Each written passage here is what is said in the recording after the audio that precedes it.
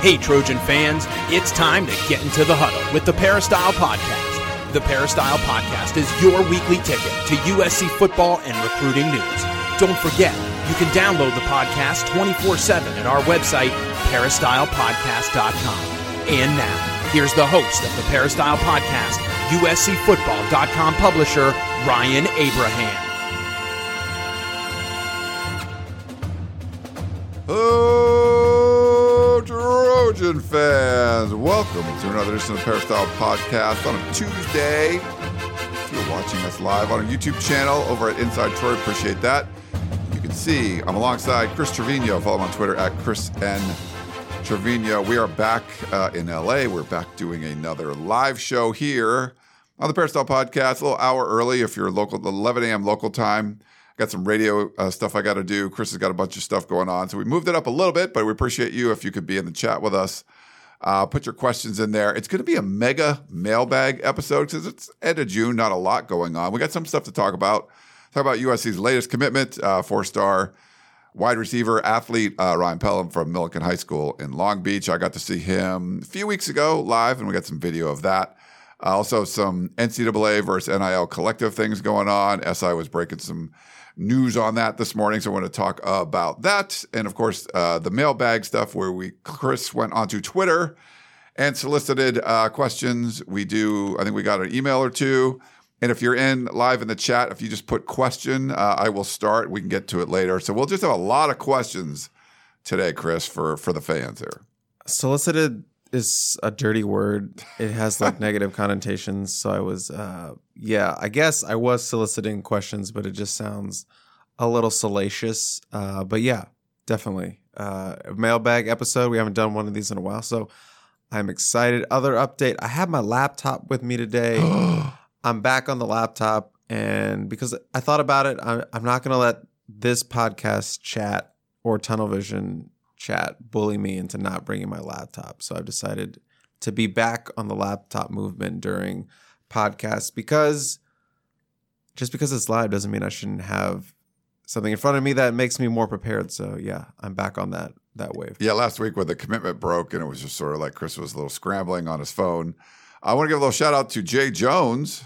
All right. He's Hey Trojan fam from Landstuhl, Germany. So very cool. So it's later there, Chris. So you can't call him like a Germany. USC just offered a kid that's from Germany, plays in Georgia now. But yeah, 2025 offensive lineman. So Germany coming up big for the Trojans this week. And Ryan Yount is in Baltimore, Maryland. Do you know where that is? Let's go. I've heard of it. He's from Long Beach. Let's go. Shout out there. But yeah, well, I'll try to put your comments up on the screen if you're watching live on our YouTube channel. If you're listening on the podcast later on. Yeah, you don't get to see those, but we'll kind of talk about some of the funny comments and stuff. Put them up there. And like I said, questions, if you got them, put them in the chat and I will star them. We'll get to them later. If you want to send us an email question for a future show, for this show, for the composite 2-star recruits, for me with Harvey Hyde, any of the shotgun shows, you can do it at podcast@uscfootball.com. That's the email address. That's where we send most of the questions. Or you could call or text us. Leave us a voicemail. Send us a text. 424-254-9141 is the number. And if you have the Apple Podcasting app, we always push this. Please leave us a 5-star rating and review. And you can follow us over there at the Peristyle Podcast. And we got a new review. It's been a while, Chris. So I'm really excited about that. Yeah. It's like a month or so since we had a review. But it's 5 stars from Alex. We're so back. He says, longtime listener, first-time reviewer, big fan of the show, especially the 2-star. Shout out to you, Chris. Let's go. He also says, shout out to Jack Willer, who put me onto the Peristyle. That's a great point. If you have USC football friends and family around, let them know about the Peristyle Podcast. And, of course, USCFootball.com. It does help grow the show. But, put them onto it. I'm sure they'll enjoy it. And if you are not a member, you're watching the show now, live, 11 a.m. here on the West Coast, maybe 2 p.m. on the East Coast, wherever you're watching or you're listening. If you're not a member of USCFootball.com, we have a few days left of our 50% off sale. So we're doing it throughout June, half off an annual membership. You will not regret it. You'll be the most informed Trojan fan in your circle for sure. And there's a lot of entertainment value just reading the posts on the Peristyle. When a recruit picks USC, when a recruit picks a different school besides USC. Just very entertaining. There's a lot going on over there, Chris. So make sure you get in there. 50% off USCfootball.com. It's going to be a busy day today, so I hope you guys can come join us on the Peristyle. So later on today, make sure if you don't have a membership, get in there, fire it up. If you got one, dust off the password if you haven't used it in a little while. Get over there and check out the Peristyle because there'll be a lot of stuff going on. So we appreciate all of you that are subscribers, and if not, you can be one, and you will not regret it. Also want to thank our sponsor for a long time, Trader Joe's. Funny that you bring that up, Ryan, because Chris. This is a mailbag podcast. Obviously, a lot of questions. We did get a question from Giovanni, who actually asked multiple questions, but he did have a fun question that plays into Trader Joe's and our sponsor. He asked, top 3 items to have at your tailgate from Trader Joe's. So I'm mixing in the theme with the sponsor. I like it. Okay, so I got a couple right next to me, to be fair. So I can give you guys visuals. ASMR? Yeah, rolled corn, tortilla chips, chili and lime flavored. These are really tasty and a little spicy. You like a little spice, Chris? You're not a big spice guy. No, I mean, I do enjoy some heat. They're really good. And this was one, when we first started doing the show, like Trader Joe's would give me kind of scripts to use before we started just kind of saying whatever we liked, and they like what we say. But this was one they told us. The organic elote corn chip dippers. These are really good. Mexican style, street corn flavored, really good. Like you show on the package, you can dip them with guacamole. I just eat them plain. Like they're a lot more flavor than just like tortilla chips. Man, they're really good. But I also go to TraderJoe's.com. You know I love me some sweets. And this doesn't even seem right. And for me to say that, I don't know, that's something because I can do sweet all you want. But there's the dark chocolate peanut butter cups. Oh, yeah. But you make the brownies and put them on top. So the ingredients in there, they give you recipes. Basically, it's just you take the Trader Joe's truffle brownie mix with some eggs and butter and preheat the oven to 350, and you make the brownies. And then right before they're done, you put the upside down dark chocolate peanut butter cups on top, and then they put them back in the oven for a couple of minutes, and they start melting. And you basically make like a icing out of the. Oh man, go to the website. They look ridiculous. So those instantly, jumped up to my in my top 3. Just throwing it out there because we're talking about tailgating. We're talking about Trader Joe's. Is this our next bake-off? Like a brownie bake-off? Like a brownie bake-off. I think I'd be down for that. I just want to warn you, I make a mean brownie. I got a really good brownie recipe. I make a mean brownie. I won't even use the Trader Joe's one since that's cheating. I will, because that's a mix. But we have to use the ingredients from Trader Joe's, correct? Yeah, that's fine. Yeah, anything. So, I mean, if chat wants to see it again, round 2, I took you down, Ryan. That's controversial, but yes. I mean, not to me, baby. Not to me, baby. But a lot of people go, "Wow, yours were better." Why? Did you win? Yeah. Find me one person that said that. But yeah, Trader Joe's tailgating, our annual tradition. It seems like maybe we'll get this brownie thing going for a game this year. Final in the Pac-12. I would love that. Okay, let's do it. All right, so let's get into some of the stuff, and we have a little bit of. Breaking news, USC picked up another commitment on Monday, and someone I got to see in person fairly recently, Ryan Pellum. There's a photo I took down there at Millikan High School. Guess where he's from? He's from Millikan High School, but they had a tournament down there, and I think his team made it to the finals, if I am not mistaken. But he played both sides of the ball when I saw him. They list him as a wide receiver, 5'11", 170 pounds. Got some track speed. He's committed to USC on Monday. Before Chris, he wasn't even in USC. He wasn't even top 10. USC didn't even have he didn't have USC in his top 10. And now the Trojans pick up the commitment from Ryan Pellum. So if you want to give some thoughts on that. Yeah, Ryan Pellum, 5'11", 170 pounds, number 100 overall prospect in the 24/7 Sports rankings, number 19 wide receiver.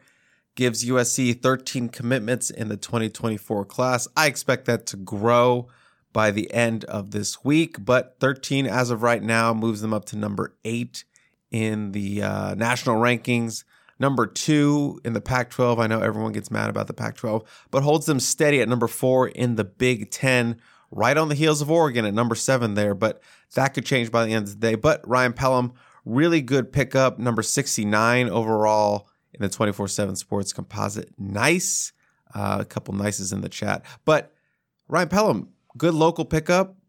Pair with Xavier Jordan, who is also a top 100 prospect in the 2024 cycle. Gives them 2 wide receivers. And once again, building another really good wide receiver class. He was, kind of considered an athlete prospect coming up because he could be a high-level cornerback or wide receiver at the next level. One of the comps, I talked to Greg Biggins. I did a future impact piece about Ryan and his commitment yesterday. But one of the comps he came up was, a little bit like a Gary Bryant kind of player. He can be a game breaker on special teams. Maybe not as high top-end speed, but he can take the top off of defense. Has the versatility to play inside or outside. Feels like maybe he'll be a more inside player, but does have the capabilities of playing outside. And yeah, you're right. USC wasn't considered in that top 10 when he brought that out. But as Greg pointed out, he thought that was more so because of a miscommunication between both parties. Ryan Pellum didn't know USC was interested. USC didn't know Ryan Pellum was interested. And once they got in a room and talked it out, got him on campus, they felt like, oh, we both have interest in each other. And then USC immediately became a top school. So they beat out Oregon for Ryan Pellum. A couple SEC schools were involved as well, but this was a USC-Oregon battle to the end. Took an official visit for that golden hour weekend with a bunch of other wide receivers that were on campus, including Xavier Jordan, the commit. But yeah, USC beats out the Ducks for a local really good wide receiver, and USC is now, building some really nice pass catcher classes the last 2 cycles. For sure. And if you're watching us live on YouTube, I've been showing about 2.5 minutes of highlights that I shot of Pellum at that 7-on-7 tournament at Millikan High School. And if you're watching him, you can see the speed. You see him backpedaling, playing like a safety spot. And, he had an interception in there. He had a couple passes defended and then catching balls on the offensive side. Oh, sorry. I only had I was like, why are we on me not saying anything? Yeah, sorry. Yeah, and seeing him catching a whole bunch of touchdowns, 2-point conversions. It seems like when the offense was doing well, it was going through Pellum, and he never came off the field for that tournament. And he was just, he would go. And the way those work is like, you're kind of meandering down the field if you're the offense, and the defense is playing, and you're moving down, score, you get a stop, whatever, and then as soon as that drive is over, because it's basically usually like a 25-minute running clock, so they don't stop the clock when you score. When your defense is playing defense, whatever, and you give up a score or whatever it is, your offense is already lined up, where you had started the initial drive, and the opposing defense is already lined up. So the next drive is ready to go as soon as you go 3, whatever, you have to punt or turnover and downs, or you score. So Pellum would be like, say he catches a touchdown pass, then he has to start immediately running back to go play defense on the other side. So yeah, it was fun to kind of watch him out there, and I hadn't really seen him in person, but just watching him, like, all right, that's someone that USC needs, and I got to interview him and kind of talk to him about his schools and everything, and I think it's important to get a highly ranked local player for sure, a highly ranked local player that Oregon's interested, another little check there. So I like it, putting USC back into the top 10 up at number 8. Yeah, I think it's positive there, where the Trojans are. And like you mentioned, right behind Oregon at number 7, and a lot of USC fans don't care because Ryan Pellum's not going to be playing against Oregon. He's going to be playing against Michigan, Ohio State, and Penn State, which those teams are, I think, 2 and 3 for Ohio State and Michigan, and then Penn State's number 6. So Penn State certainly can overtake USC can overtake Penn State, but all 3 of those Big Ten schools are recruiting well, and USC's right up there with them. I actually just needed to get your perspective as one Ryan to another. Ryan Pellum, Ryan Abraham. What are they getting as a Ryan as a human being? I mean, just cool. Like, part of this job, which is fun, is just getting to talk to some of these kids and how mature they are. And just, they've been interviewed a bunch. They're on this high stage. Just seems like a great kid. Obviously the name, impeccable. You can't get much better than that. But yeah, he was really fun to talk to, really personable. And it'll be interesting to kind of see, what he's able to do when he puts on the Cardinal and Gold jersey in 2024. But yeah, it seemed like a great kid. And I think we're lucky here being in Southern California. There seems to be a lot of mature, just guys that kind of know what's up. And, you just feel like they're not going to be at some kind of they can, speak with the media. They can communicate with their teammates and coaches and all that. Just seems like he's, kind of a well-rounded kid who's really good at the football. And he does track stuff too, right? Yeah. He's a track guy too. So yeah. And, I'm going to put this up from David. He says, "Oh, he feels good stealing recruits from Oregon." I don't know how you think of like a Long Beach kid being stealing a recruit from Oregon. Because, maybe Oregon was a favorite for a while or whatever, but those should be USC guys, right? Oregon was the one coming in doing the stealing. And I think now you're just kind of preventing, you've put up some security. Loss prevention? Yeah. So, Oregon obviously recruiting really well.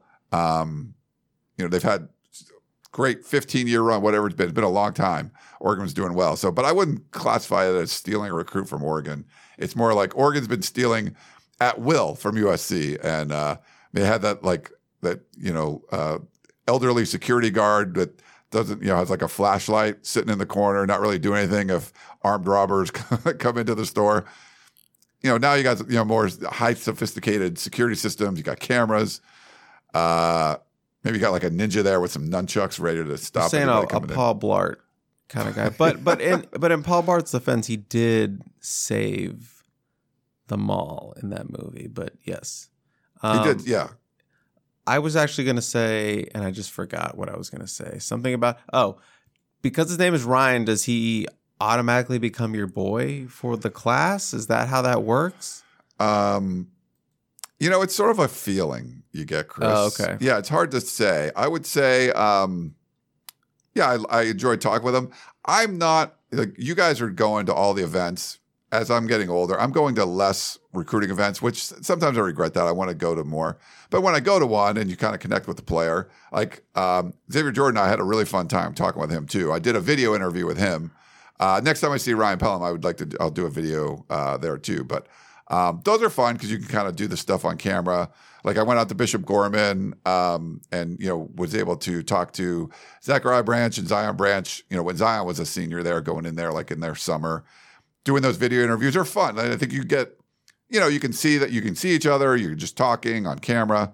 So I'd like to do that with Ryan Pellum. He's potential to be. He's going to be at the Polynesian Bowl. So yeah, I usually connect with the guys there because I go to Hawaii. Like I don't skip recruiting events in Hawaii because I'm not an idiot. He can do an annual. That was felt like a shot at me because I have skipped multiple times to go to the Polynesian Bowl. But Ryan does an annual interview with someone at the Polynesian Bowl. So maybe Ryan Pellum and Ryan Abraham will connect once again. Yeah, we usually do interviews.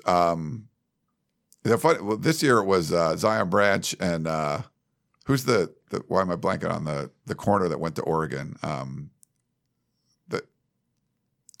What's his name? I need a little more specific. No, he was at the Polynesian Bowl. I had Zion Branch interview him. Why am I blanking on it? Roderick Pleasant. Roderick Pleasant. Yeah, and that was a really fun one. You had Zach Branch. Did I say Zion Branch? Yeah. Zach Branch interview him. Sorry. A lot of branches. There's a bunch of branches. A lot of Rodericks. A lot of speed. Yeah. That was a lot of fun. I get it. But yeah, we try to do stuff like that. But that'd be great. Usually, and it's good because you usually get a bunch of West Coast kids that get out to Hawaii, and then we can, you see them in like different environment, and you can talk to them about, a lot of them first time on a plane ride that long, first time going to the islands and things. So it's good. And it's a great, those kids that go out there, I think they do it really well for the Polynesian Bowl, and certainly expand your horizons. And I think Pellum will have a good time out there. All right. Anything else on Pellum? No, I think we covered it.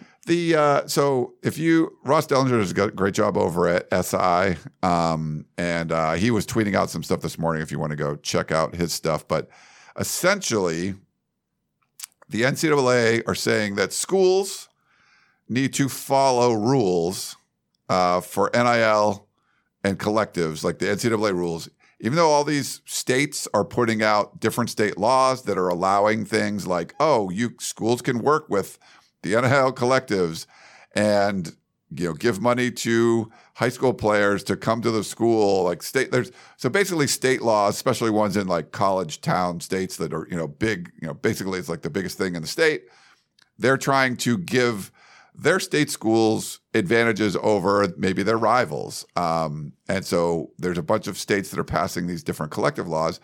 And the NCAA came out and were basically saying, nope, you can't do that. They're saying even ignore the state laws because the NCAA it's a volunteer organization. You guys all chose to be part of the NCAA. You don't have to be. You chose to be.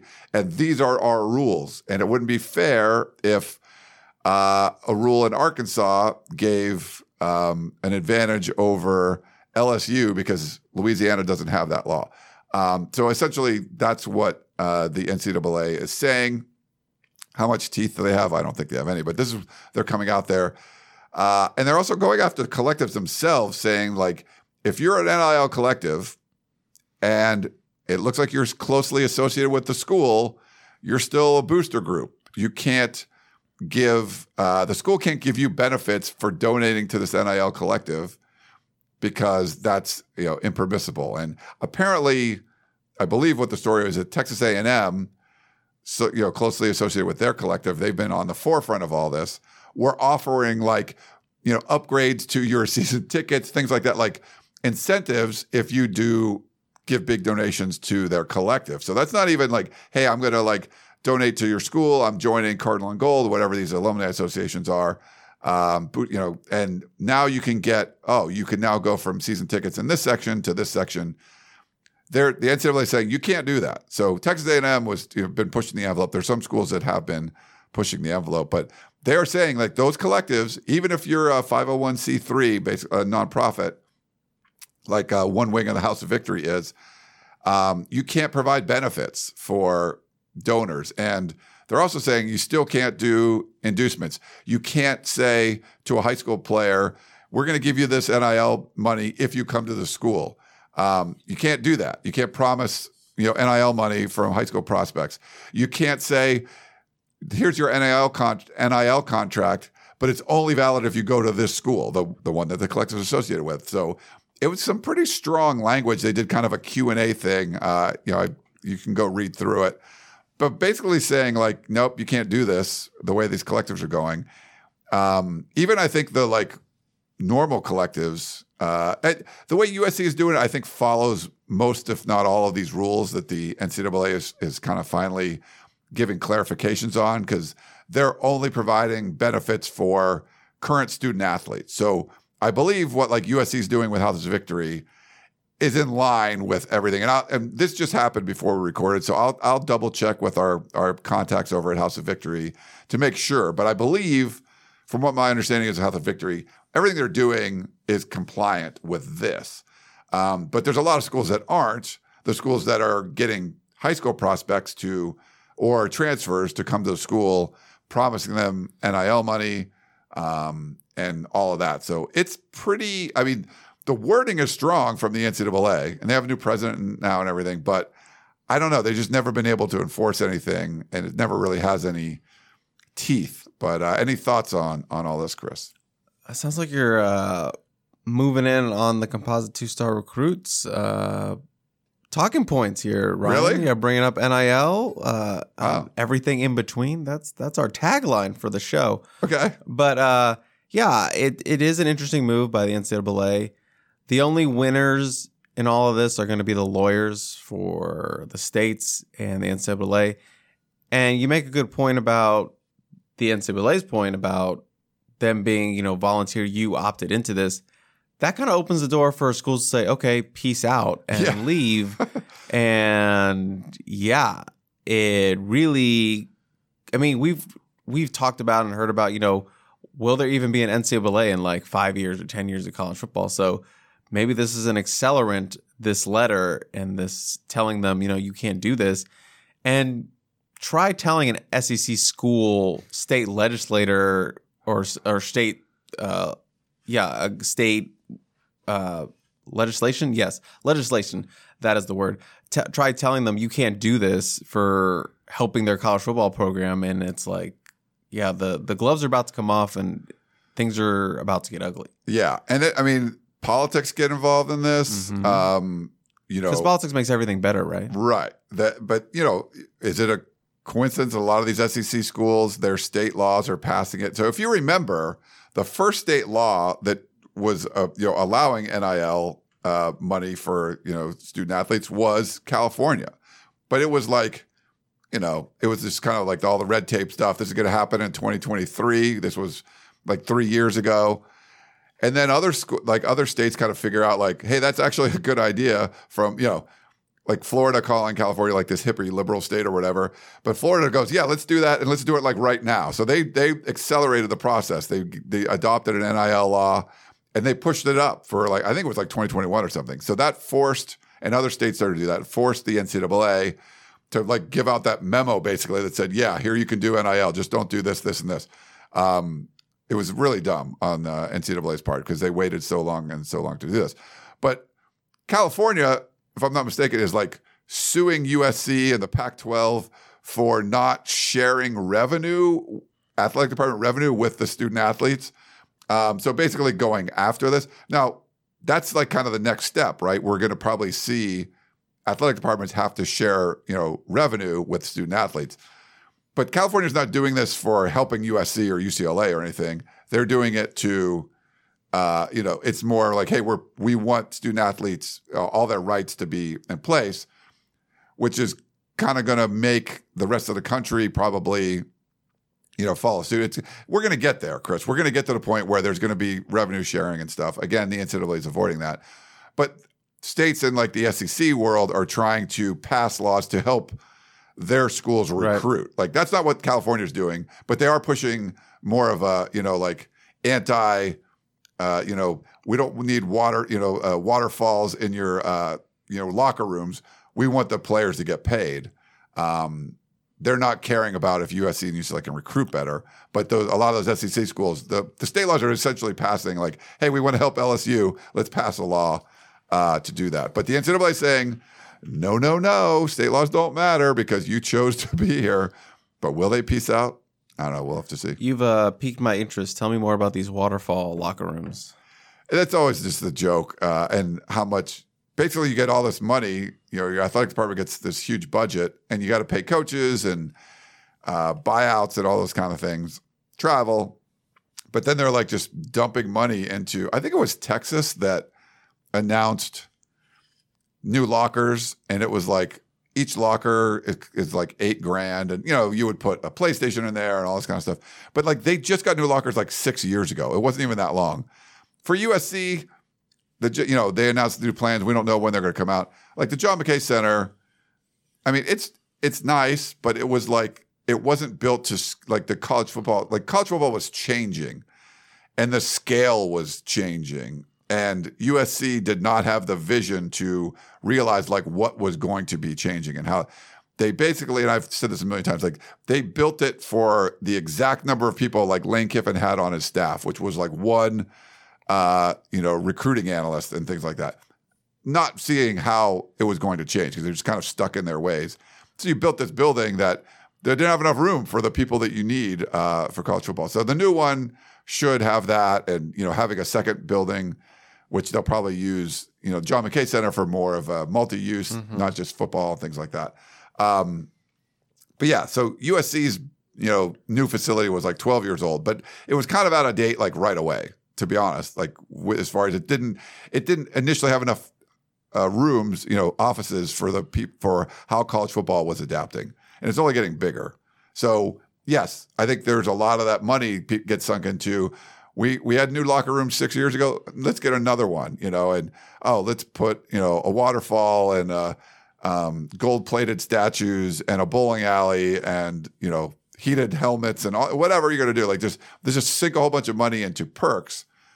And I think was it Maryland's coach that came out and had the cool quote about they just finished like a brand new facility. Maryland just finished a new. What USC is building, a new football dedicated building. And he had some kind of quote like, that's great, but we'd rather give money to the student athletes. They'd rather change in I think the quote was they'd rather change in a trash can and get money themselves as opposed to like having like better locker rooms or whatever. So sounds like Maryland makes some good points. Sounds who's like the coach there? What's the coach? Mike Loxley. Yeah, I think it was Loxley that said that. So smart guy. Yeah. All right. So I think it's question time. We should do mailbaggy stuff, right? Yeah, we have a lot of questions. We have a lot. So why don't we do this? We already burned half an hour, so I know we burned half of that. Let's take a quick break. We'll come back and we're gonna just do mega mailbag palooza on here. So back in a minute.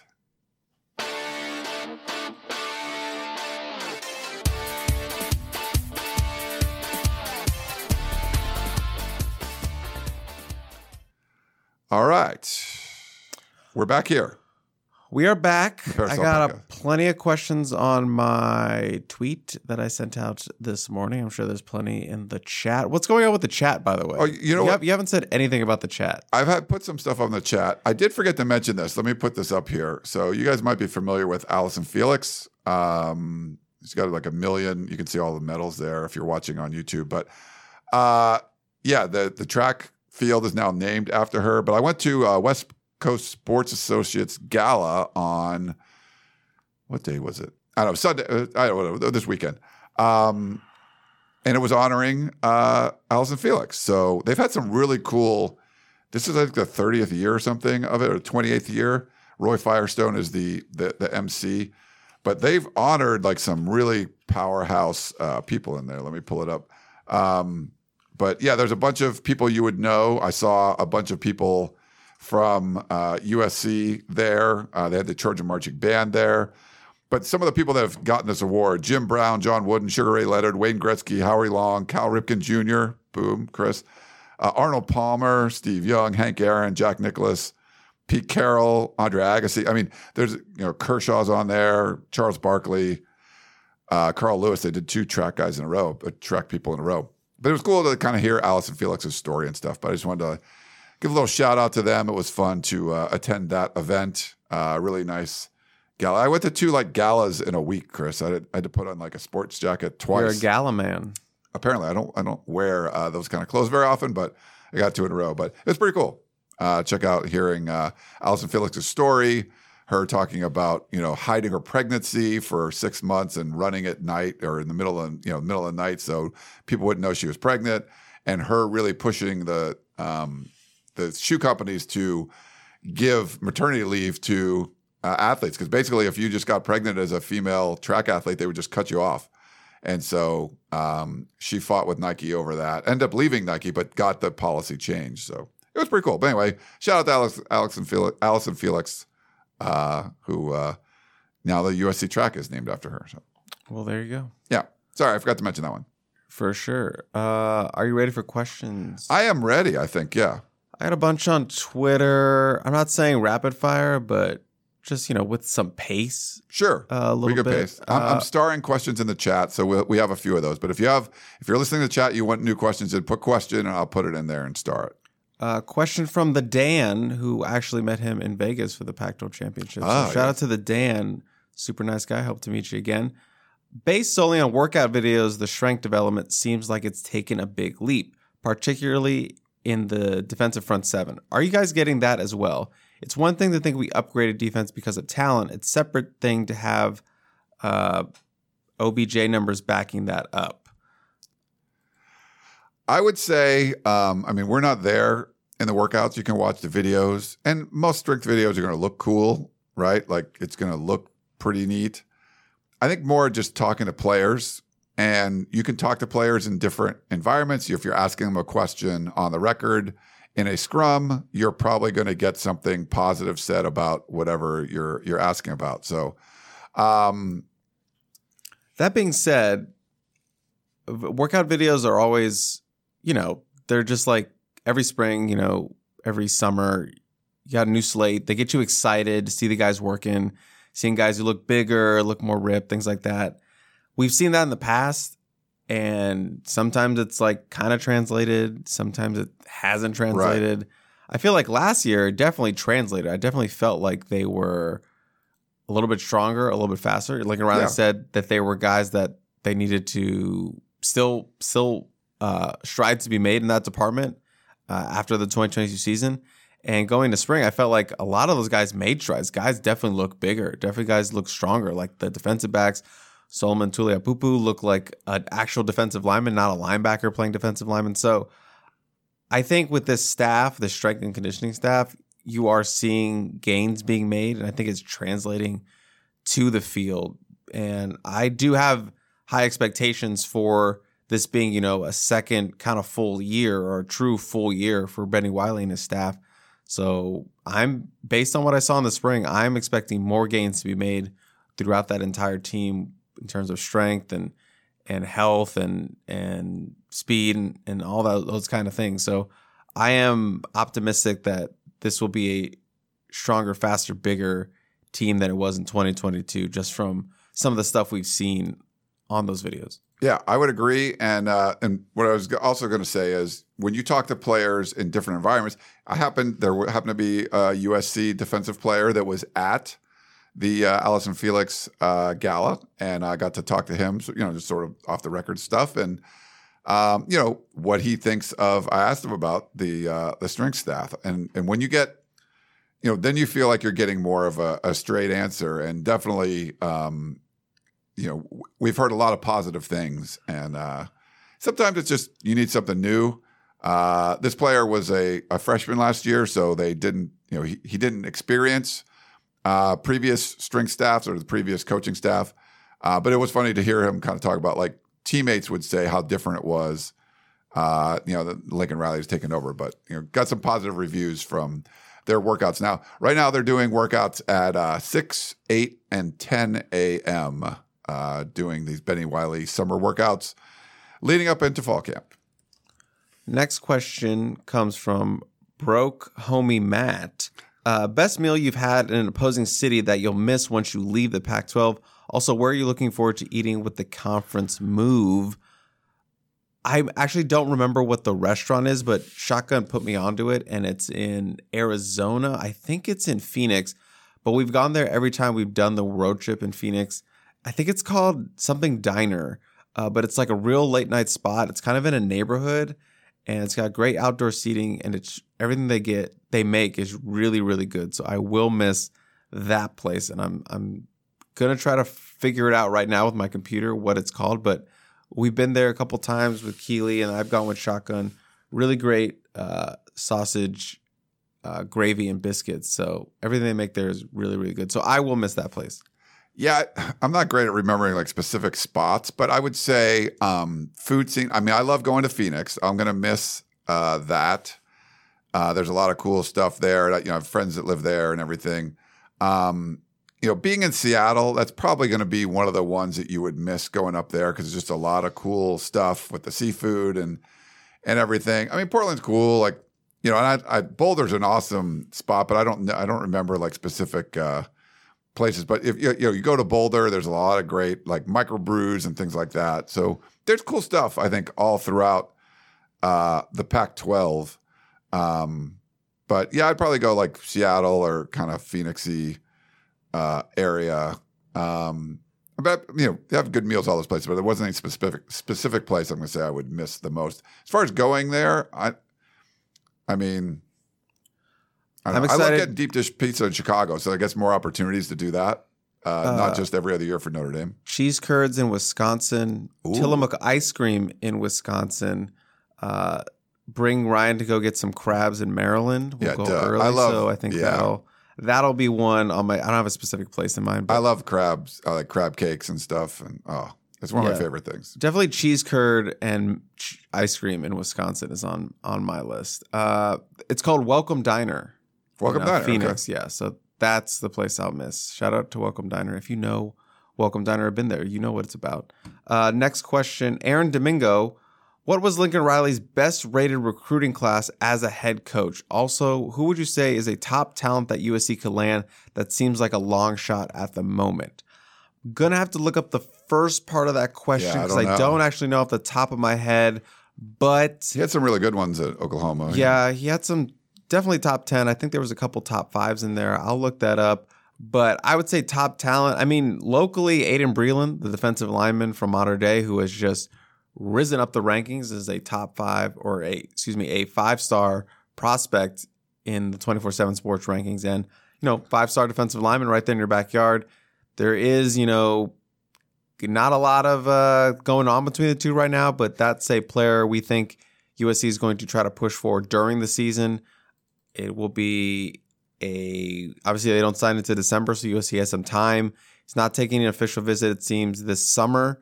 So USC will have that to kind of push for during the season, especially if you're like, hey, we're winning 10 games. Hey, we're in the Pac-12 championship. Hey, we're in college football playoff berth contention. So that helps. Why don't you come and take an official visit, see what we're all about. So that's a guy that seems like a long shot right now that USC, obviously locally, will have a chance to make a play for down the line. I can look up these Oklahoma recruiting, but I don't have that off the top of my head. While you do that, I'll read an email we got from Rich from San Diego. He actually sent an email knowing that we were doing a mega mailbag episode. He says, thanks for providing yet another forum to talk USC football. Do you know what goes into how House of Victory represents or signs an athlete? The last football player I saw was Lake McCree. Why wouldn't everyone want to sign with them for NIL? And what's your take on San Diego State situation? This reeks of Pac-12 doing Pac-12 things. Rich in San Diego.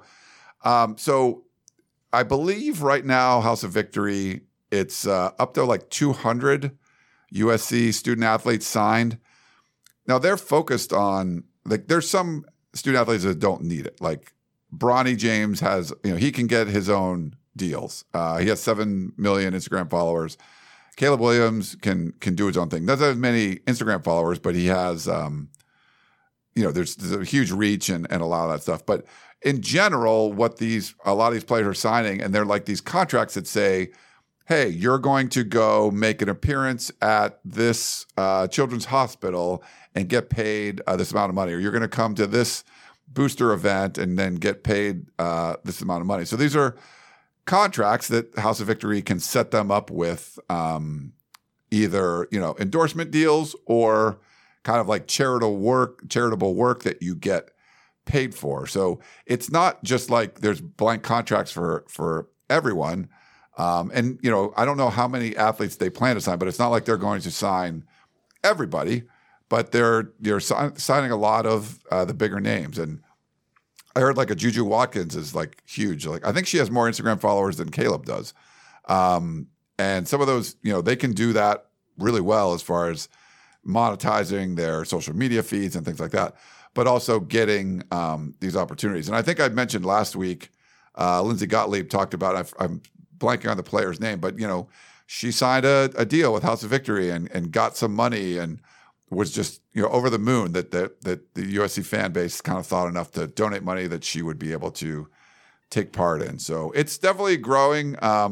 The House of Victory and how the collectives are kind of incorporating the student athletes and opportunities to make money, but they do sign these contracts and there's stipulations of what you have to do to get that money.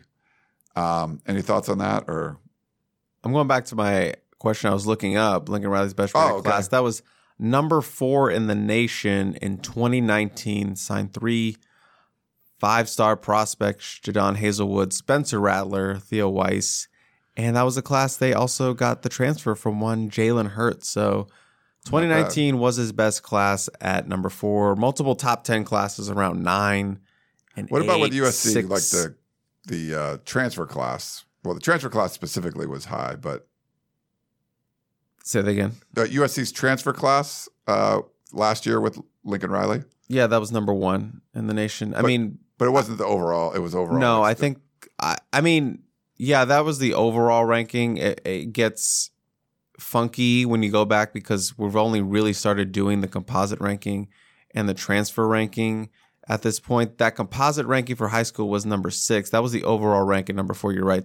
Thank you for clarifying that. So it gets a little weird because, transfer classes weren't they weren't incorporated. Then. Yeah, back then. So yeah, it's giving him the over. Because if he had like the number 4 class at Oklahoma, but also got Jalen Hurts, like it might have been higher, right? Right, because the transfer rank is only 6 in 2019. They only got 4 guys, but obviously Jalen Hurts should have been a 5-star in the transfer ranking. So, it's a little funky, but, he has had a top 5 overall class.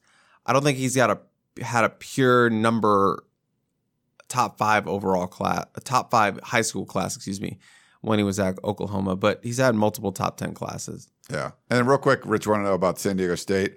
Yeah, so I was on Pac-12 radio this morning, and we were kind of making some jokes about it, but there's like 4 days left until that changes. It was corresponding with our 50% off sale at uscfootball.com, ends at the end of June.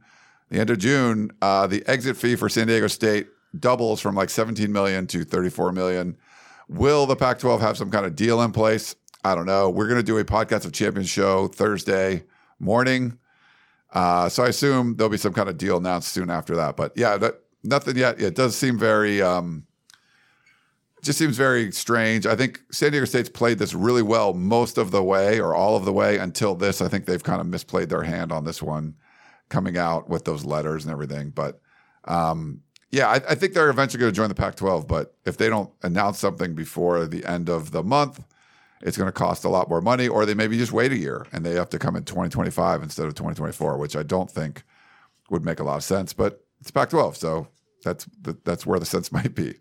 I have a question from Drew. Will USC baseball go back to their old uniforms that you see all the recruits wearing now? We need those back ASAP. He's referring to the white ones with the Trojan script on it.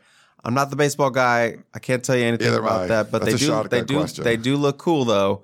Always love a good script jersey. So, I mean, yeah, I don't have any insight on that. I apologize, but you're making it public that you're on record as saying you want them back. TLXZ Flicks, interesting name. Will we see a whole new rebranding either this year or next with Big Ten logos on the jerseys, the field, the Coliseum? Will the flags be changed to the Big Ten school from Pac-12 schools? Will USC scrub its Pac-12 history? Well, I will say definitely not going to happen this year. No. It will happen, when they're actually in the Big Ten. I'm sure there will be Big Ten logos swapped out all over the Coliseum. Get rid of the Pac-12 logos. I would assume they're going to go put in the Big Ten schools. Yeah, that makes sense. You don't have the Pac-10 schools up.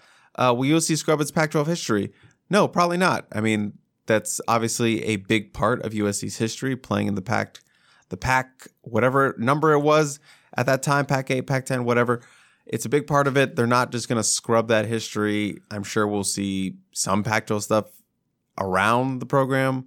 But yeah, it's time. They will be upgrading with the logos, but definitely not this year. Yeah, and I would say my guess is the Pac-12 will still call themselves a Conference of Champions, and they will count all the national championships that USC and UCLA won while they were a member of the Pac-12, even though a lot of it wasn't when they were a member of the Pac-12, like the stuff before the Pac-12 was around, other versions of the conference. And I think the Big Ten will say, hey, now our schools have won this many national championships. So, yeah. Pac-12 definitely not scrubbing USC from its history is what you're saying. Or UCLA. JP, not 5 stars only, Jarrett, but a different JP says, when does fall camp begin for USC? We don't have a firm date on that, but it's going to start earlier than last year because of the week July. 0. Yeah, late July. Started the first week of August last year, so we're just working backwards. So probably the last week of July, they're going to get going. Rusty Curtis has a question about USC's defense. USC defense was ranked 94 out of 131 teams in team defense last year, allowing 29.2 points per game. What is your bold but base prediction for where the USC defense will land on these two stats? No wishy-washy ranges, no caveats, just your straight-up informed expectation. What were the two stats he gave? 94 out of 131 in team defense and 29.2 points per game.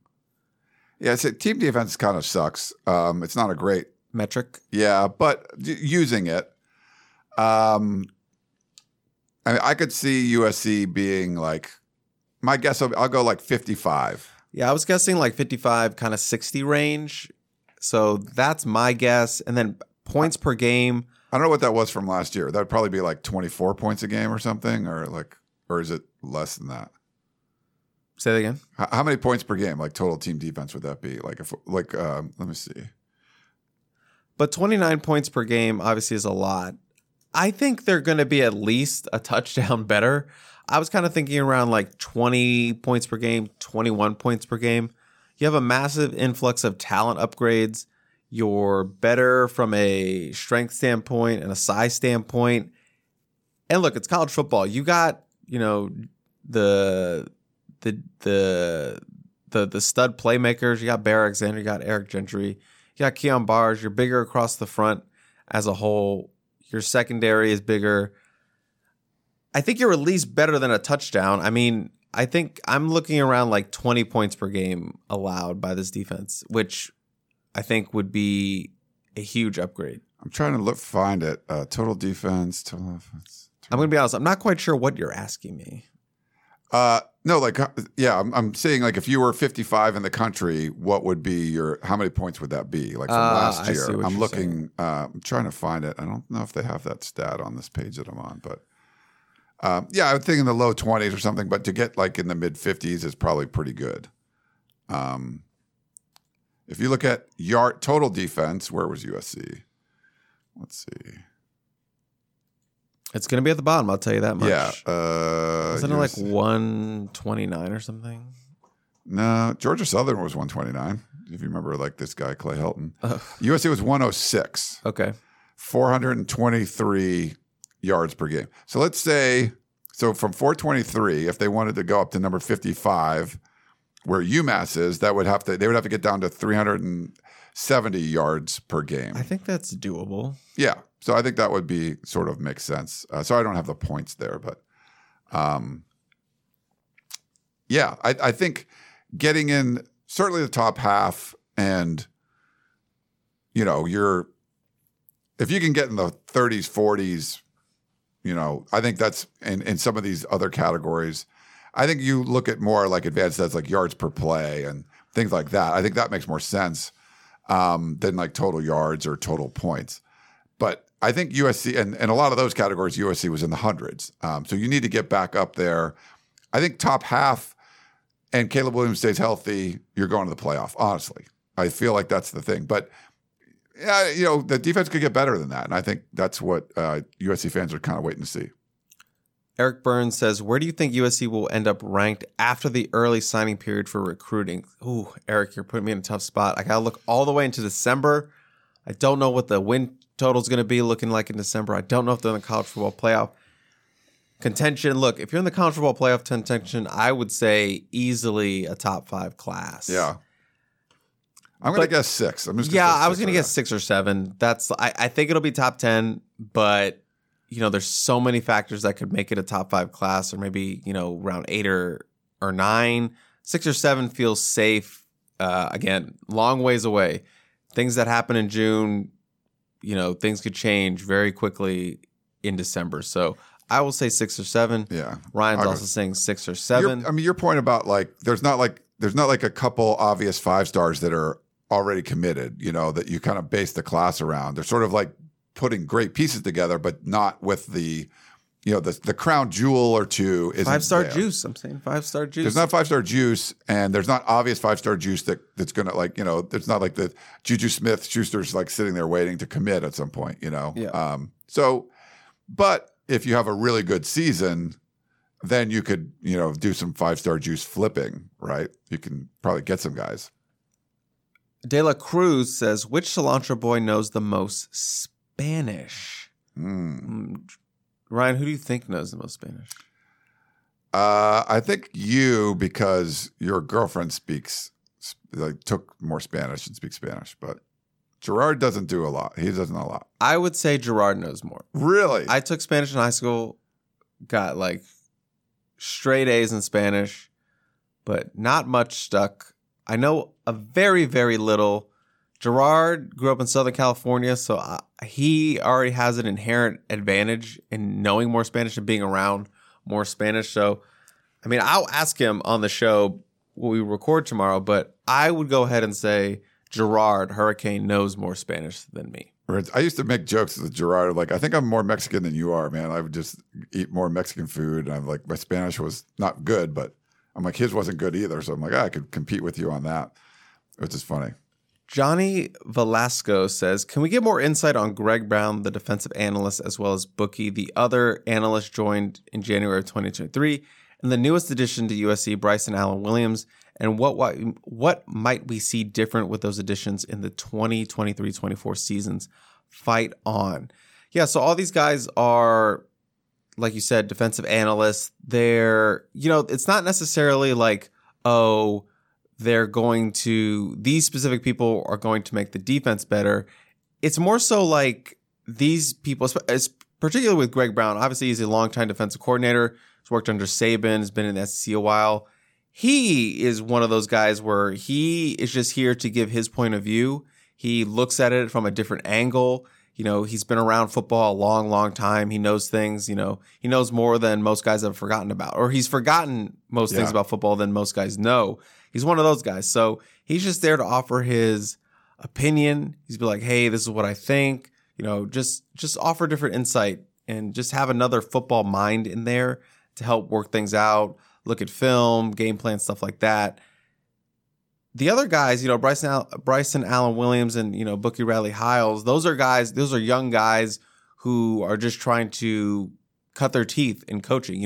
This is where they get the opportunity to get their hands on, work with guys. These are just guys that will help the position coaches. I'm assuming Roy Manning, he's going to be working with Roy Manning, Bryson Allen Williams, and their edge rushers. They can, more hands is always a good thing. You can split groups up, make them smaller. You can get more detailed coaching going on.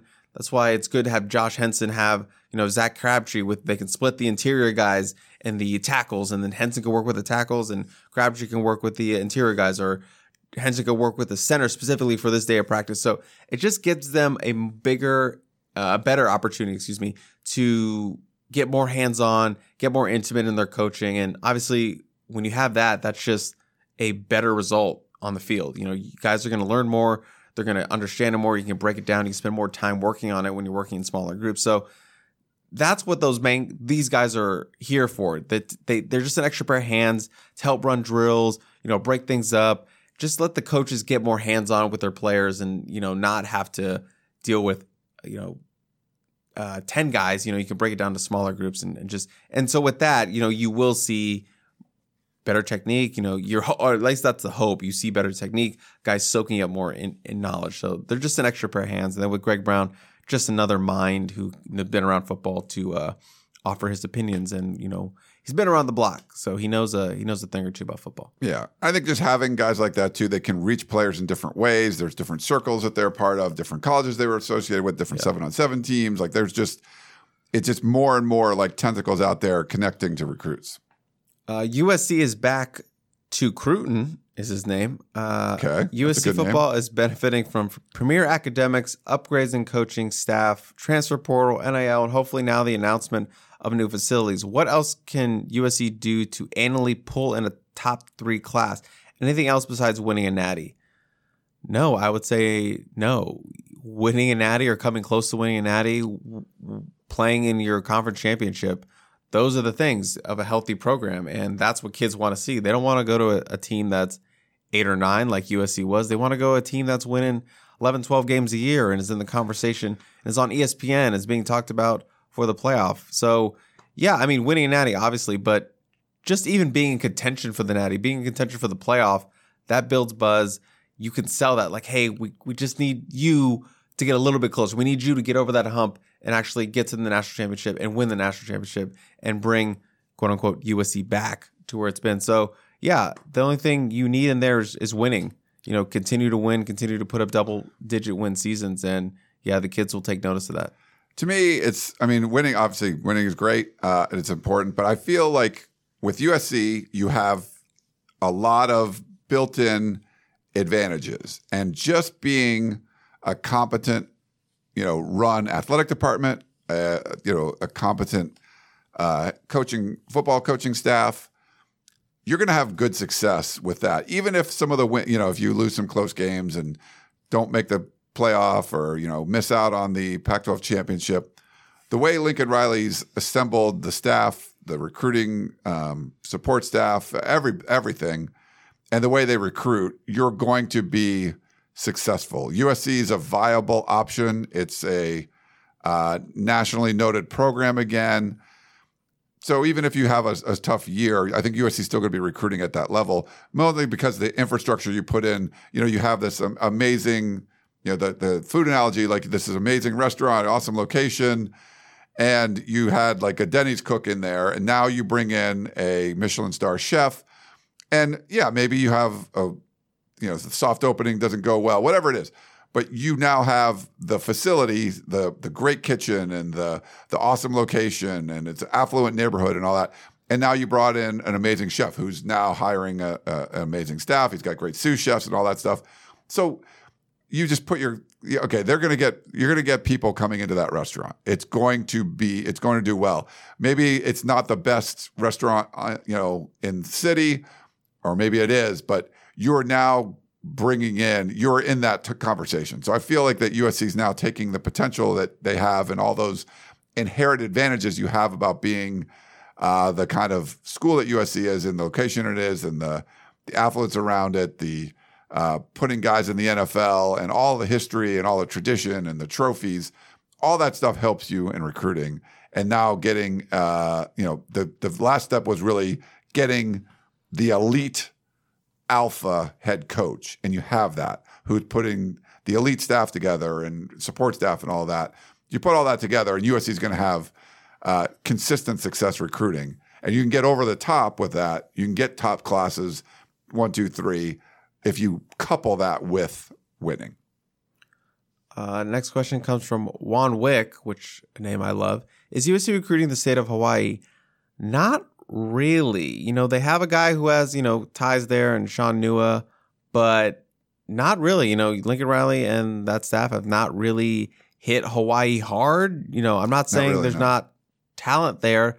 I just think there is not a lot of players that they want to target and, put those resources into recruiting. So I'm not saying they're going to be shunning the state of Hawaii. I just think there's no prospects that have caught their eye out of the island. So USC and Hawaii have always been had a good relationship. They've got a lot of players from there, but as of right now, no, it does not seem like they're focusing on Hawaii. DMV seems to be taking more priority there. I know, it's disappointing, right?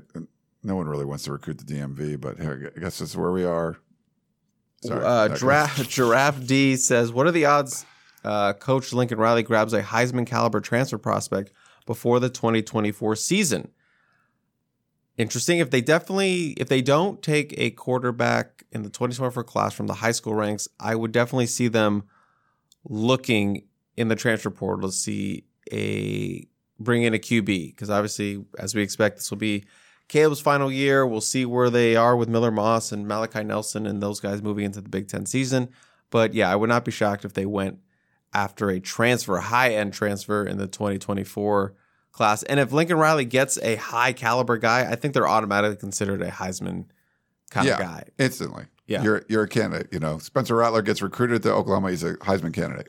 Boom.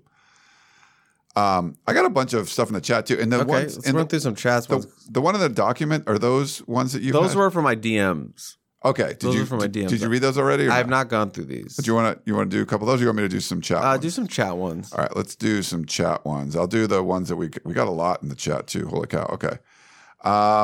Let's start with... Let's run through them. Johnny. Yeah, we'll try to do these rapid fire. What's up, guys? Wanted to ask if USC going to the Big Ten makes a difference to the recruits that we are battling against Oregon. It does. I like to ask that question, like, how much did the Big Ten influence your decision? And they're like, yeah, really much. I wanted to play in front of big crowds. I wanted to play all over the country. I wanted to play at Ohio State. I wanted to play Michigan. So yeah, definitely an influence. It helps. You're kind of leaving one of them behind, and like, would you rather I'd go to Oregon and play in the Pac-12 or 10 or whatever without USC and UCLA, or I could go. So yeah, I think it definitely helps. Ducky Bent, which is cool. Bent. Where's the homie Jack? Jack's calling baseball games. He's got an internship. Yeah. Another internship. He'll be back when the school starts again. So I think probably in August or sometime. I believe he's in San Luis Obispo calling games for their minor league team up there. Yeah. So yeah, he's doing a summer thing. So let him do a summer thing. Thanks, Ducky. Aaron says, have you seen a month like this with commitments? Not in a while. And I've said it before. This feels like, old February signing day in terms of bang, bang, bang. They're going bang, bang, bang. And this should be a fun week because USC has 5 prospects that have scheduled their commitments for this week. So, and there may be a couple more surprises, not scheduled commitments. So, yeah, at least 5 guys are coming off the board this week, and USC is involved with all of them. Yeah, big. USC was number 57 in the country starting the month. And number 8. Now number 8. So, been pretty crazy. Let's go to John. He says, what is the exact difference between an official visit and an unofficial visit? And what can USC provide on an official versus unofficial? Official, they basically pay for everything. They pay to fly you in. They can put you up in a hotel. All the food. Bring family members. Bring your family. Yeah, so you can bring, I don't know how much people, but I've seen people bring at least like 4 people. So you can bring you and your whole family, and they put you up in the hotel. They pay for your food. They take you to Nobu. They pick up the check. All those things. They put you on a yacht. And unofficial, they don't pay for anything. You get there on your own dime. Yeah. They give you a tour and all that. They give you a tour. You take a photo. You do the photo shoots and all that. But, they can't really. They're not whining and dining you. They're not whining and dining you. They're not picking up the check. They're kind of like sliding that check over to you like, yeah, you're going to have to get that one. But but official, they're like, right here. Don't worry, we took care of it. Kind of thing. So, yeah. Man on the Moon says, any tailgating in Maryland next year? Hell yeah. Yeah, we're definitely going to do that. At least a bar takeover. We'll do a bar takeover. Yeah, we'll do something for sure. I think this is 2024, not next season. That's following season. But yes, we're going to do some cool stuff at all of the Big Ten venues. So, yeah. Marcus, Rajon Davis is looking huge. He is. Is this going to be his breakout year? I looked at him and I was like, that looks like a NFL dude who just came back and visited. Yeah. He's looking big. Will it be the breakout year? You hope it is because a lot of people want to see Rajon Davis and that speed and athleticism hit the field. But, there's Mason Cobb there. There's Shane Lee there. There's Eric Gentry back healthy. There's Tackett Curtis. It's a crowded room, but I am hoping because I think he can help this defense. We'll have to see in the fall. The early fall is going to tell me what I need to know. Yep. All right. Tay Bidness. What are Chris's thoughts on a recruit film reaction and breakdown segment on the podcast live shows? Interesting. So, throw the film up and we kind of talk about it. I guess when I put up the Ryan Pellum stuff, we could talk about, say we were both at an event, or you and Gerard were at an event, and you filmed one of the dudes, and you kind of put it up there and talk about, this was a play where blah, blah, blah. I don't know, maybe. Sure. Yeah, we could explore that. I mean, we do have a lot of video. We take a lot of video during the season. Obviously, it has to kind of time up with the commitment, so it's relevant. But yeah, we could explore that. I know Gerard loves to get into film and break down film, so I think he would be part of that. Also, Shotgun too. Yeah, like that. Ross V, how are we looking with the big Cali guys in 2025? Jordan Davison, Nasir Wyatt, Madden Fararimo, Marcus Harris, Noah McHale, etc. Really good for a lot of those guys. I don't think Marcus Harris has an offer from USC yet, but Madden and Noah, USC has made them a priority. They're recruiting them very, very hard. Those are obviously national recruits, and USC would love to keep them home. So USC's doing a very good job with those guys. Get them on campus, get them around the games. Noah McHale has been to USC 900 times, so they're doing their part in getting him to come back on campus. I'm blanking on the first person just said. Nasir White and Jordan Davidson. USC is, I would say, the favorite for Nasir Wyatt. Really good edge rusher out of modern day. Jordan Davidson, USC maybe has to do a little bit of work there, but they're definitely up there. I know Texas is looming big for him, but they are, outside of Marcus Harris, who does not have an offer, USC is right up there with in the top 3 of all those guys. If you're watching us live on YouTube, thank you for that. Or you're watching the replay on YouTube, we are putting up The YouTube chat questions up on the screen, so you can read and see your comments, or if you're watching later, you can see those comments. So we appreciate you doing that live with the show. Eric, as a media company reporters, do you have anything planned to say goodbye to fellow Pac-12 colleagues? Have you made inroads into making media relationships with the Big Ten colleagues? So, like, are they going to do like a Tim Teslone thing where they give us a standing applause out of every away game? Yeah, I don't think that's happening. I don't think so. Me doing this a long time, I have good connections with a lot of the Big Ten media people already, at least in like kind of our industry with the 24/7 sports, people that I chat with. Maybe I was with them when we were at Rivals or at Scout, or that they're at 247 now, wherever it is. And then obviously close relationships with the people that cover the Pac-12. I do a podcast, the Podcast of Champions. We don't know what we're going to do with that. If we're going to still do a Pac-12 podcast, even though USC usually wouldn't be there, probably not going to happen. But because it does take a lot of work and we don't get really paid for that. So, but I do like covering. It's a labor of love. It is a labor of love. I like covering the conference, and maybe we do something like that for the Big Ten. I think trying to make more inroads. I will be attending Big Ten Media Days this year. So I'm going. And, that will be a place to make some inroads. I know, one or two people that like kind of work in the Big Ten offices. So I'd like to meet more and kind of build those relationships. But so that's starting this year. I was going to go last year, and I think I got sick or something, so I ended up going. But I'm going this year. So I'm going to Indianapolis for a couple of days and meet some people. Should be good. Ryan loves meeting people, so I do like meeting people. Kevin says, is there a connection between Mike Bohn's resignation and our rush recruiting of recruiting commitments? No, I don't think there's a connection. Not at all. Yeah. Jonathan, he says, the schedule at the end of the year is brutal. Do you think we can come through unscathed? I don't know about unscathed. It's a lot. I mean, whatever the defense is, if the defense is like really good, yes, I think that could be a possible. I don't think they're going to be really, really good. I think they'll be better, but I don't think you can get out of that unscathed. I see at least one loss in there. Yeah, I think my prediction this year is probably going to be 11-1 again for USC. The first 6 games are not, you're like the Nevadas and the San Jose States. I think Cal and Stanford are both going to be god awful. You get Cal later in the season, which is nice, but all around that Cal game is at Notre Dame, Utah, at Oregon, Washington, and UCLA. So it's a tough crew, and then you get that Cal game as sort of like your bye week. I think Cal and Stanford are going to be hot garbage for the Pac-12. But the beginning of the schedule is like Arizona State. Like Arizona State knew, Colorado new staff. Arizona, USC took like their 3 best players. Arizona, I think there's more potential with Arizona. Oh, come on, not their best player. I mean, T-Mac is still an Arizona Wildcat. I love T-Mac. But 3 of their best players, 3 of their 5. Let's say 3 of their 5. Yeah. But so I think probably a loss in that later half, but I don't see them losing in the first 6 games and then probably losing one of the last ones. But that's just my prediction. Andrew, who has a better season, JT Daniels or Keaton Slovis?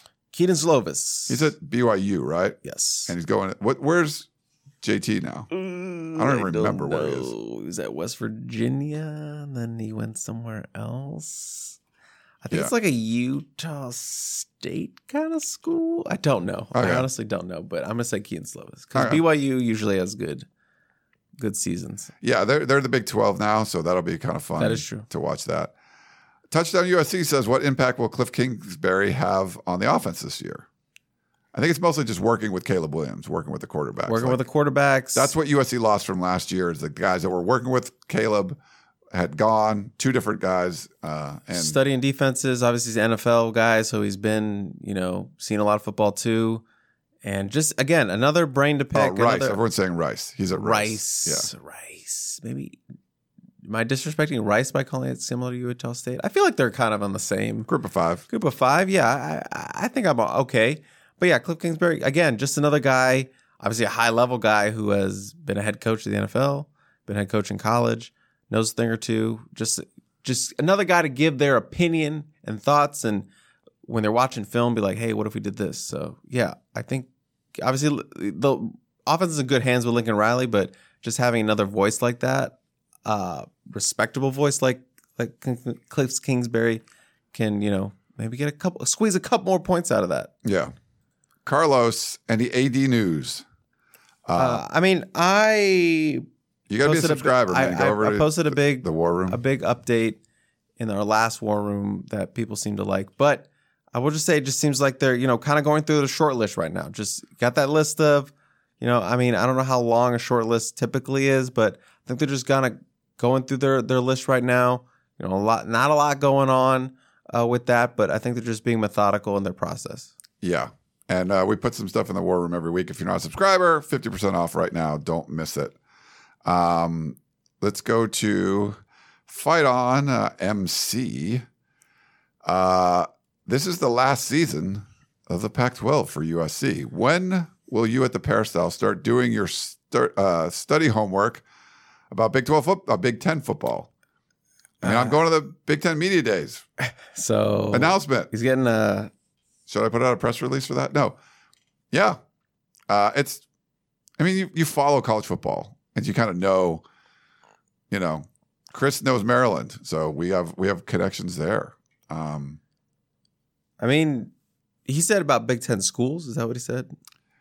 Yeah, about football. Yeah. I mean, I'm familiar with the Big Ten because my team, kind of gets the crap kicked out of them every now and again, but they had a good season last year. But yeah, I mean, we're already aware of that.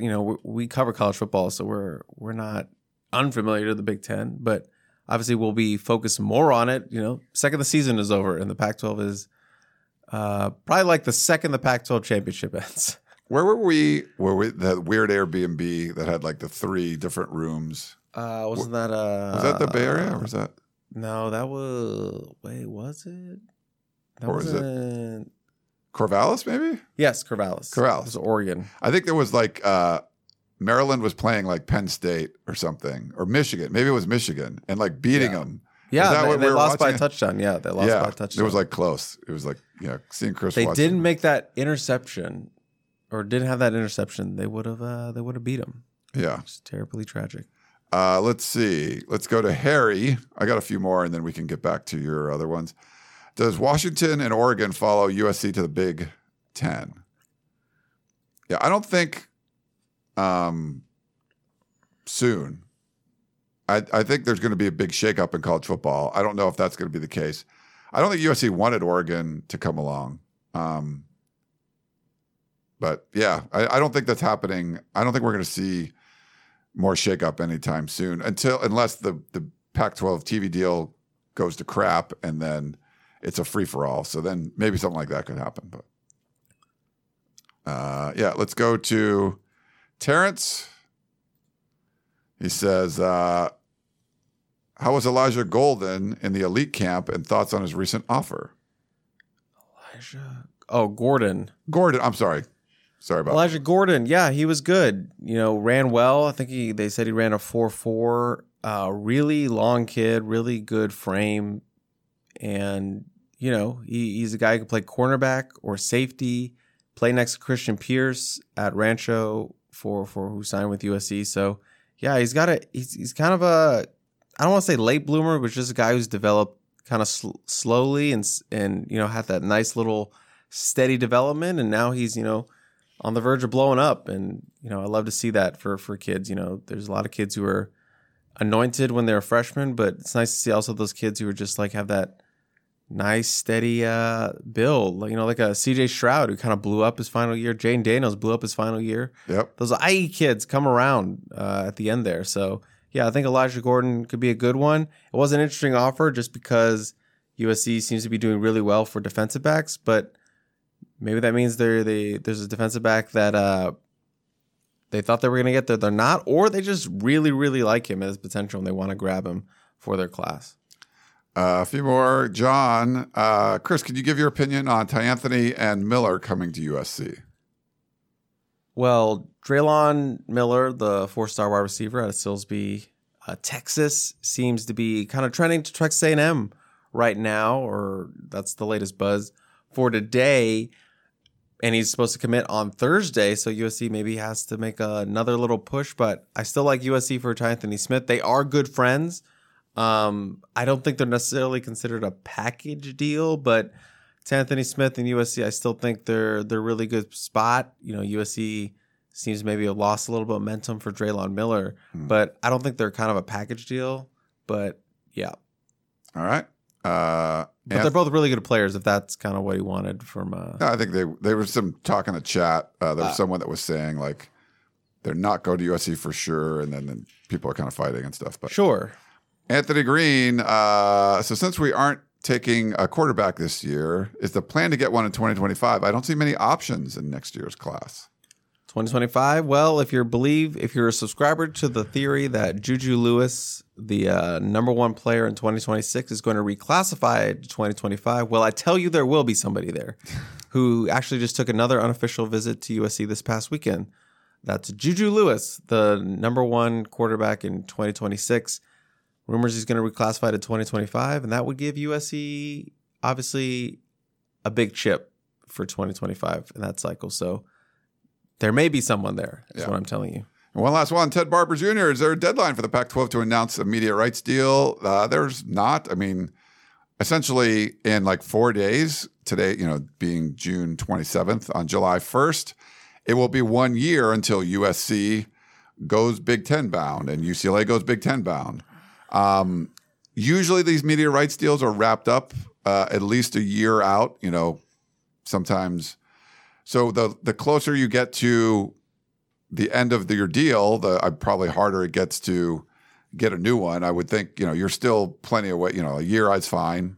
But we do have an artificial deadline with San Diego State being added. If you want to add them in, the cost would double on July 1st. But that's really the only kind of hard deadline outside of July 1st, 2024, when the media rights deal is over for the current one they have. And if you don't have a new one, then you're probably in a bad place. So, yeah, I would say the hard deadline would be when the deal's over, which you want to have something signed before that deal is done.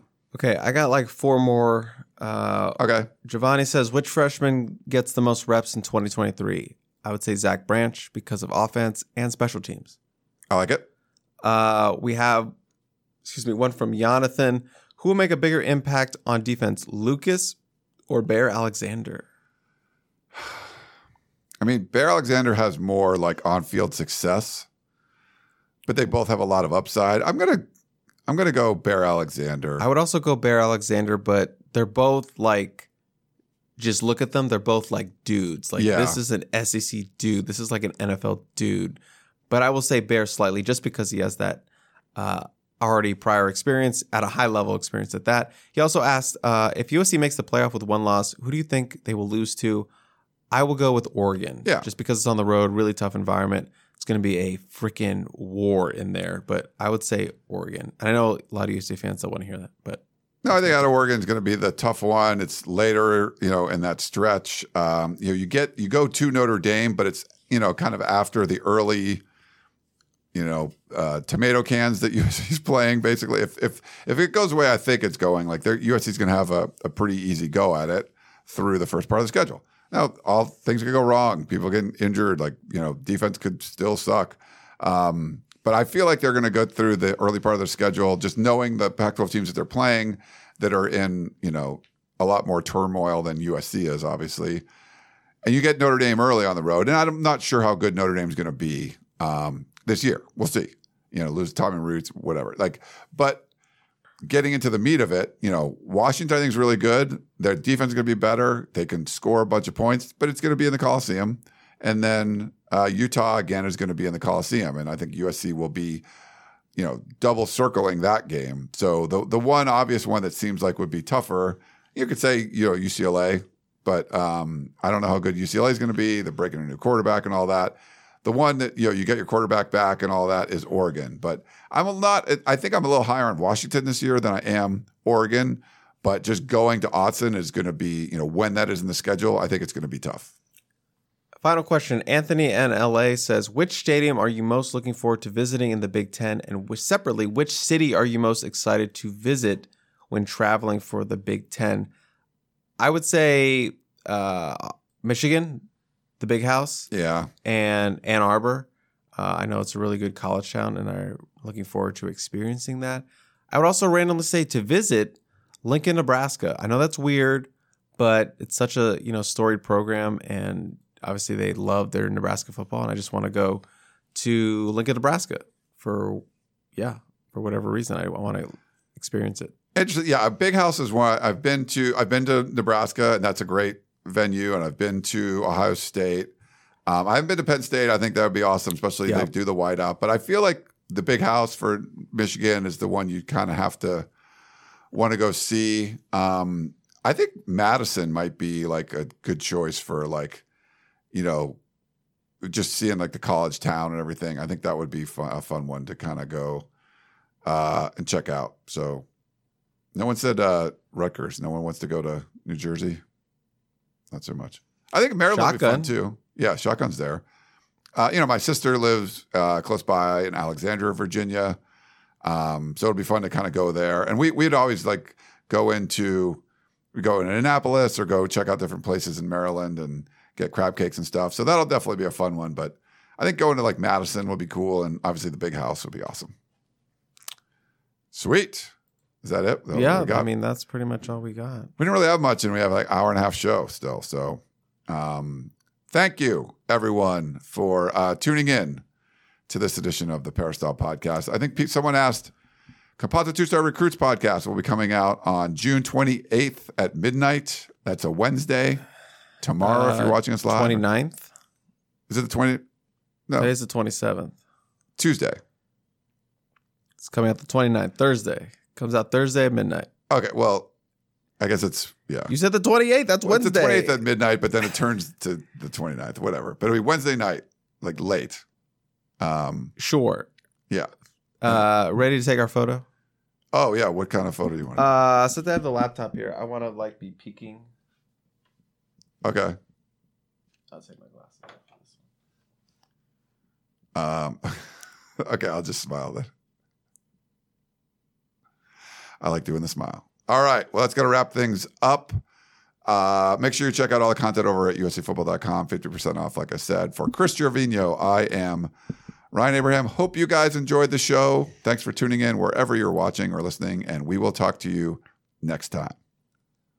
You may have noticed that shopping at Trader Joe's is unlike shopping at other markets. People ask us all the time how we manage to have such unique, interesting, and delicious products at such great everyday prices.